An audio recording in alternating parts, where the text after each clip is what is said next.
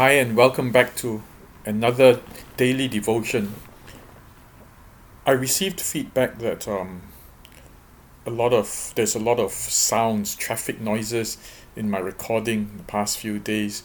The unfortunate truth is that my house is at a corner, at a junction of two very very busy roads.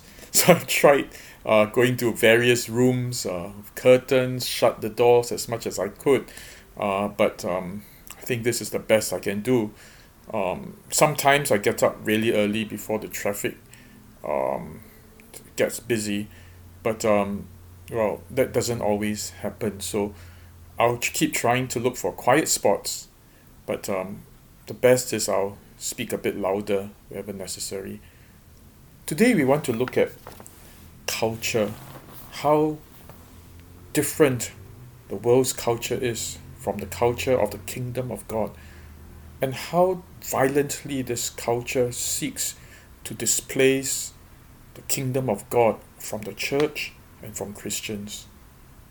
Let's look then at Matthew chapter 11, verse 1 to 19. Matthew 11, verse 1 to 19.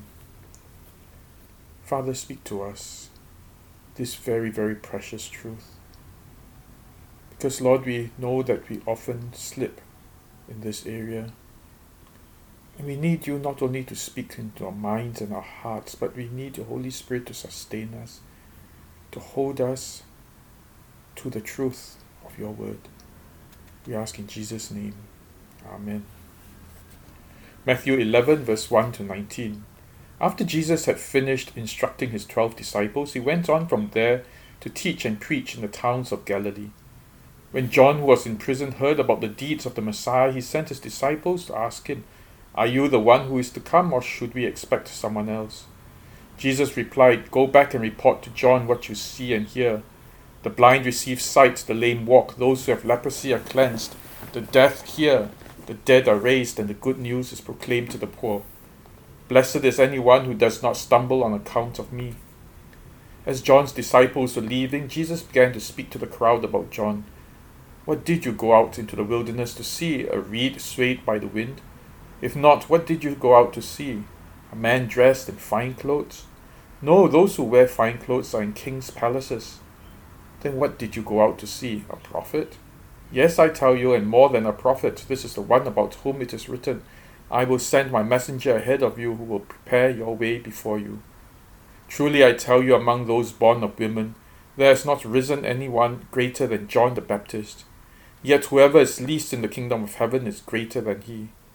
From the days of John the Baptist until now, the kingdom of heaven has been subjected to violence. Violent people have been raiding it. For all the prophets and the law prophesied until John.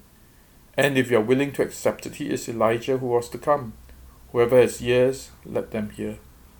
To what can I compare this generation? They are like children sitting in the marketplaces and calling out to others.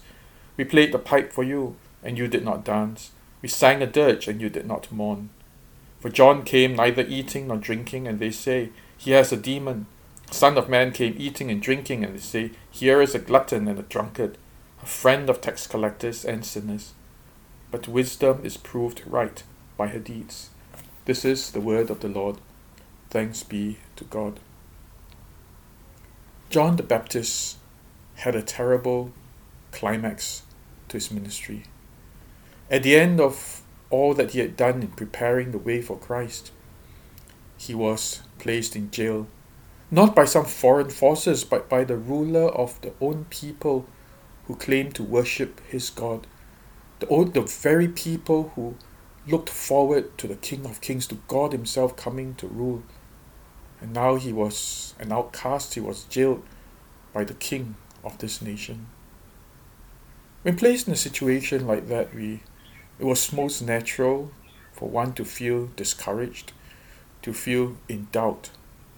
After all, if Jesus was really from God, if John the Baptist was really telling people about the King of Kings coming, the God coming with his kingdom to rule, how could he end up like this?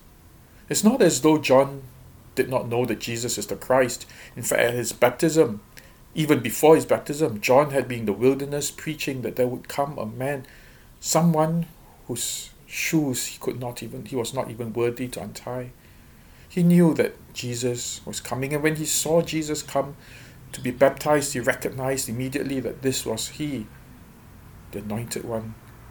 And then he saw the dove descend on Jesus' head, and a voice that said, "This is my son, my beloved son. Listen to him." So it wasn't as though John had not met Jesus or could not recognize Jesus or didn't know anything about Jesus. John had preached about Jesus, had seen the anointing on Jesus, and yet now in the dungeon, he started to have doubts. Did he preach? Did he spend his life well? Or was his entire life ministry wasted, having betted on the wrong person? And then Jesus replied and told his disciples to tell John this, that the blind see, the lame walk, that the lepers are cleansed, the deaf hear, the dead are raised, and good news is proclaimed to the poor. Jesus' message was this, that the least, the most vulnerable, the poorest, the most broken, the most injured people have now been ministered to. The good news has gone out to the poor. What Jesus was saying is, wasn't this all that you lived for? Wasn't this that which was proclaimed to you? That the broken, the untouchable, the unwanted, the poor would receive news of a shepherd who cares for them. And then Jesus said, "Blessed is anyone who does not stumble account of me." Basically, Jesus was saying, you've got the right one. You did the right work. I believe that was good enough for John. With all his doubts and wondering where he stood in God's eyes, the message that the gospel had been preached and reached to those whom God loved, the poor, the vulnerable, the outcast. The gospel had been preached. It was evidence that God had come. But it's the same for us. Christian ministry is not always glamorous. Sometimes it is very glamorous. We stand on the pulpit and preach. But often it is filled with pain, disappointments, failure. The reality is that all of us, like John, need affirmation, need to see evidence that good things are happening. And often we want to see the result of our ministry.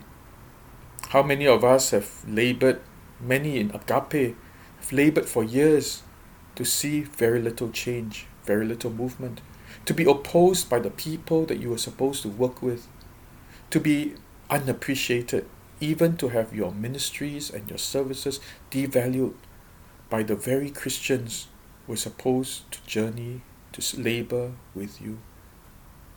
And you would then often ask, did I waste all my time? Some of you came from good churches and then you uprooted and you brought your whole family to agape just to serve, making many sacrifices. Others actually made sacrifices not only in time but in opportunities and even in careers. And then unappreciated. Unable to see at that moment great fruit. Of course, John the Baptist saw much fruit when thousands upon thousands thronged to see him, but at that moment, at the last moment, he saw little. The king who was supposed to appreciate his work had thrown him into jail. We often associate God's favor with success in our ministries. If I were really favored by God, if I were really walking the way of God, would not my ministry flourish? Would not I be affirmed by many? That many would come to hear, and not only to hear, but to be drawn to God. Isn't that the natural consequence? Reality is that it is not so. There is only one thing that is a test of whether we are doing what is right and what is God's will. And it is that the least of all people, the lame, the blind, the poor, the injured, the wounded, the hurt, the unwanted, the poor, get to hear the good news of Jesus Christ. Other things that we look for do not always show God's favor. John did not receive the favor of his king, and yet he was walking in God's favor. It's a very big struggle for us, especially as full-time workers. A friend of mine was about to go full-time, was worried about his finances. So he asked me, how do I manage with my finances? I was tempted to tell him of how God provides for us, how God provided for me and my family, how though I was very worried about my daughter's education and her fees, God supplied the needs and gave her a scholarship. I wish I could assure him that his children would also be taken care of in a similar way. But that would have been unfair, because I know of missionaries who have served God all their lives, and at the end of their lives have no money even for medical treatment or for a home or for proper food. A friend of mine went with his family to Africa, and his beloved daughter died of a disease simply because they did not have medical care. What I could share was only my own story, and that wasn't always the case. Others have suffered and paid heavy prices. And so when I think about it, there is only one thing that's in common that shows that our ministry is going the right way. And that is that we minister to the needy, the lame, the poor, the blind, the deaf, the lepers, and that the good news is preached, including the poor. This is the mark of a person who is doing God's will. But it's very distracting, I must say. It's very distracting constantly to wonder if my ministry will be successful, if it is favored by God. Constantly, we must be reminded that these things are not guaranteed. What is guaranteed is when God's will is done. I'm sure after John's disciples had left, the crowds were then very puzzled. Why was there something wrong with this man, John the Baptist? We all went out into the wilderness to listen to him, but now he's being condemned by his own king, by our king. He must be a criminal. There must be something very wrong with him. It can't be that the government would go after this man if he were really a man after God's heart. These would have been some of the doubts and some of the thoughts that the crowds had. So Jesus had to be blunt with them. And he asked the crowd, well, you all of you made that long, arduous journey into the wilderness. All of Jerusalem and the neighboring cities, all of you went to listen to John the Baptist. Why? Did you go there just to waste your time and see a reed blown in the wind? There's nothing to see. Did you just go there to waste time? Or did you go there to see a king, a man dressed in finery, someone who's impressive? No, those are in Jerusalem, those are in the cities and the palaces. You didn't have to go that far into the wilderness to see such a person. But you went to see a man, listen to a man who preached the kingdom of heaven. Why? Because your hearts were longing for God. Your hearts hungered for God. You didn't go there to see some great man, some well-dressed person. You went there because he had the words of God. And you were right. Because there is no greater man on earth born of women who is greater than John the Baptist. He was the greatest, and you were right in going out into the wilderness to listen to him. But you know, in the eyes of the world, he is the least. The least in the kingdom of God would be greater than this man John. The worst, the most furthest away from God would be greater than this great man John on earth. And then Jesus moved on to something else that was again familiar to the hearers. Jesus said, "You chaps are very contradictory, because when John came, neither eating nor drinking, he came fasting. People say he has a demon, but the Son of Man, who is on the same side as John, came eating and drinking, and they say, here is a glutton and a drunkard, a friend of tax collectors and sinners. What he was saying was that the standards of the world judged these two persons so wrongly. There is truth in John the Baptist's lifestyle, and there is truth and goodness in the lifestyle of Jesus. But the world contradicted both of them. You see, this is a paradox. John the Baptist came neither eating nor drinking. He was an ascetic, a stoical man who was willing to throw away all his wealth, all luxuries, all other forms of enjoyment, because he had one mission in mind, and that was to proclaim that the kingdom of God had come. Nothing else was more precious to John than that God's rule had come. Nothing else brought him greater pleasure, greater joy, than to see people hear the news that God had come. John was not a miserable man. He lived an ascetic life not because he didn't want these things, but simply because he saw a greater pleasure, a greater joy. The joy of knowing God, the joy of seeing others know God, and that was good enough for him. But the world did not see it that way. The world saw this man who was dressed in camel's hair and ate honey, who lived in the desert, in the wilderness, who had no money. Surely this man cannot be blessed.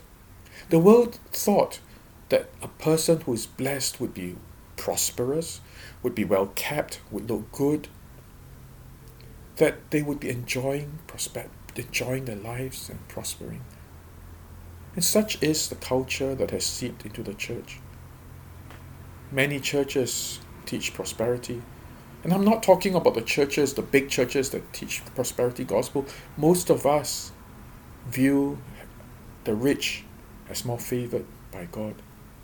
Even simple churches like us often think that a person who is close to God would prosper because God has blessed him materially. Isn't that true?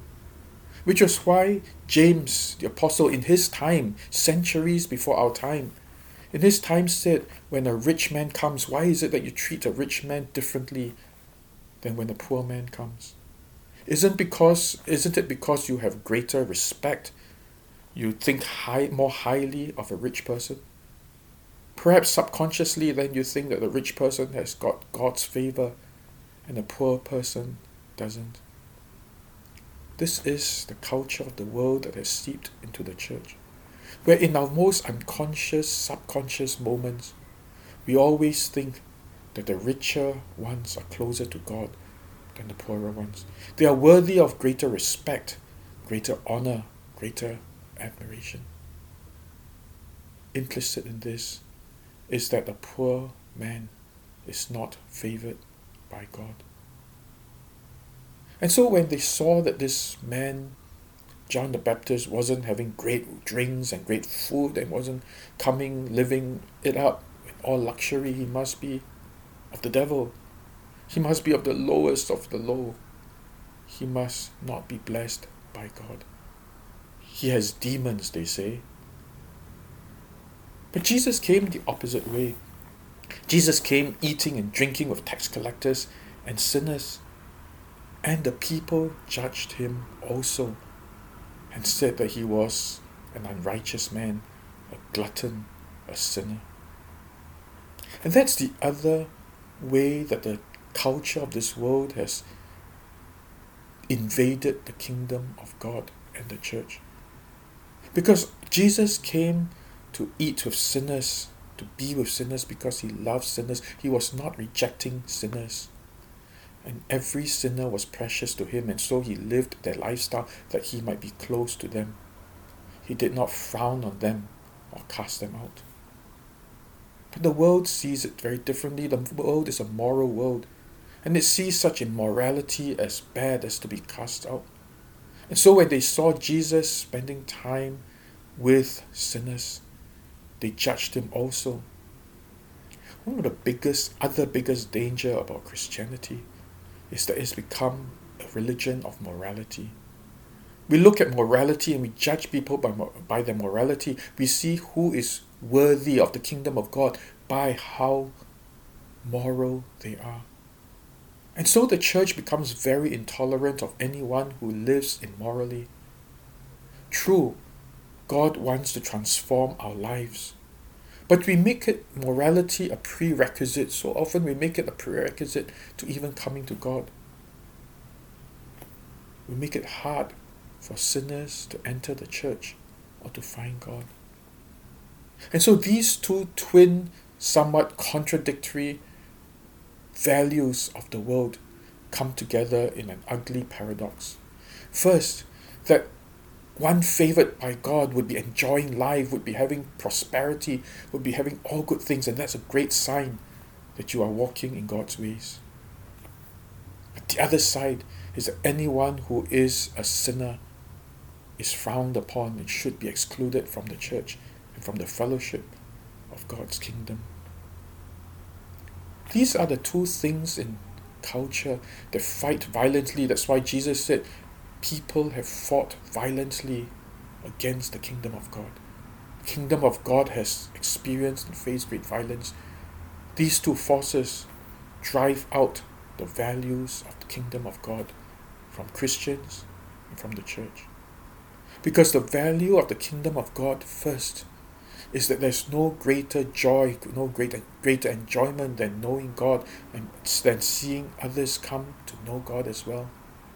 And that very often the ones who serve God do not prosper materially, do not prosper the way we think they should. That whether rich or poor, neither wealth nor poverty can be an indication of a person's acceptance by God or a person's closeness to God. And secondly, that God is so welcoming of sinners. God doesn't have a timeline to say, I give you 10 days before you to clean up, after which you leave the church. God embraces them. Not only does He embrace them, He joins them in the things in where they are, that He might touch their lives. We need to hold these two principles in tension, but hold them closely to our hearts, so that the culture of the world will not infect us and bring the church into a worldly church that's either moral, too moral and moralistic, or too much into prosperity. And so we come back to the question that Jesus asked his hearers. Why did you go to the wilderness? Who did you go to listen to? Was there not a yearning for God? You see, that's where the tragedy is as well.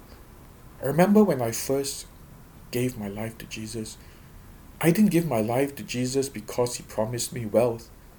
I gave it because there was an emptiness in my heart, there was a longing in my heart. In fact, there was turmoil in my heart. I wanted peace.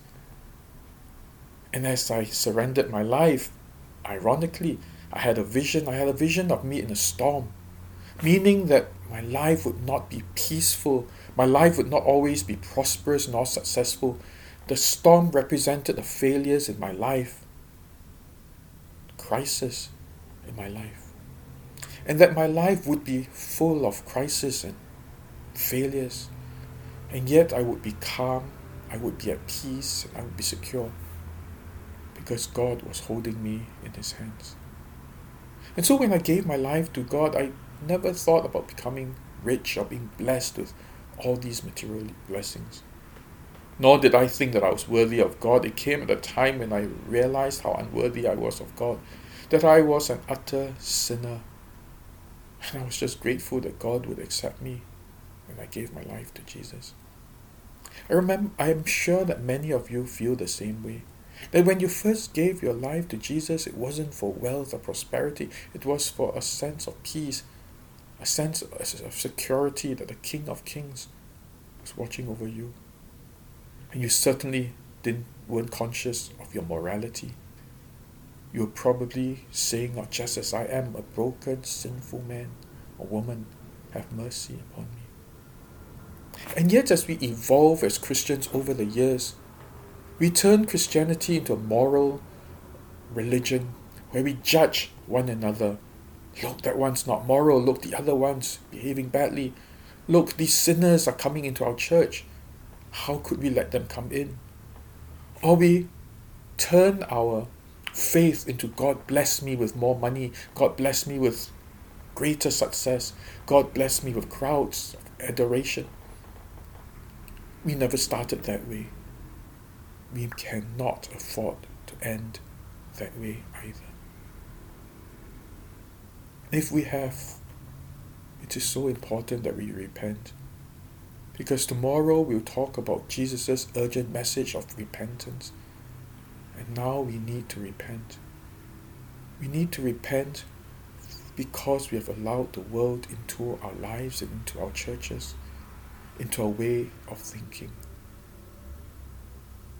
We need to ask God to bring us back to that place where all we want is for God to be present in our lives, for better, for worse, in sickness, in health, for richer, for poorer. That God will be in our lives and reign in our lives. Let us pray. Father, following you is such a perilous journey. We started off well. We started off just wanting you to walk with us and wanting to walk with you. We didn't have many demands of you. We didn't demand that you give us great success in our businesses and promotions in our work or great grades in our studies. We just wanted you because you gave us joy that was greater than anything else. We knew we were sinners. We knew that we did not deserve any good thing from you. We knew we were no better than the worst of sinners. Father, along the way, we have slipped. We have slipped in our expectations and our prayers to you. Rather than asking that you be the joy of my desire, that you be the fulfillment of all things, we've turned to ask you for more money. We've turned to ask you for greater luxuries. We've turned to ask you for the things of the world. And then, Lord, we've turned around and we've judged our brothers and sisters. We've judged those within and those without. We've looked at people and felt they are not worthy to be in your kingdom, forgetting that when we first came to your kingdom, we were totally unworthy as well. Father, forgive us. But more than forgive us, Lord, transform our hearts. Transform our hearts to wanting to seek you and your kingdom alone. Transform our hearts to realize that you seek every sinner. And Lord, therefore, to welcome every sinner into our midst. Come, Lord, change our hearts and change our minds, soften our hearts. Once again, Lord, we may rejoice in one thing and be assured that we are in your will because of one thing, that your good news is preached and people are ministered to. We pray this in Jesus' name. Amen. Well, thanks again, and see you again tomorrow. Have a good day, and God bless.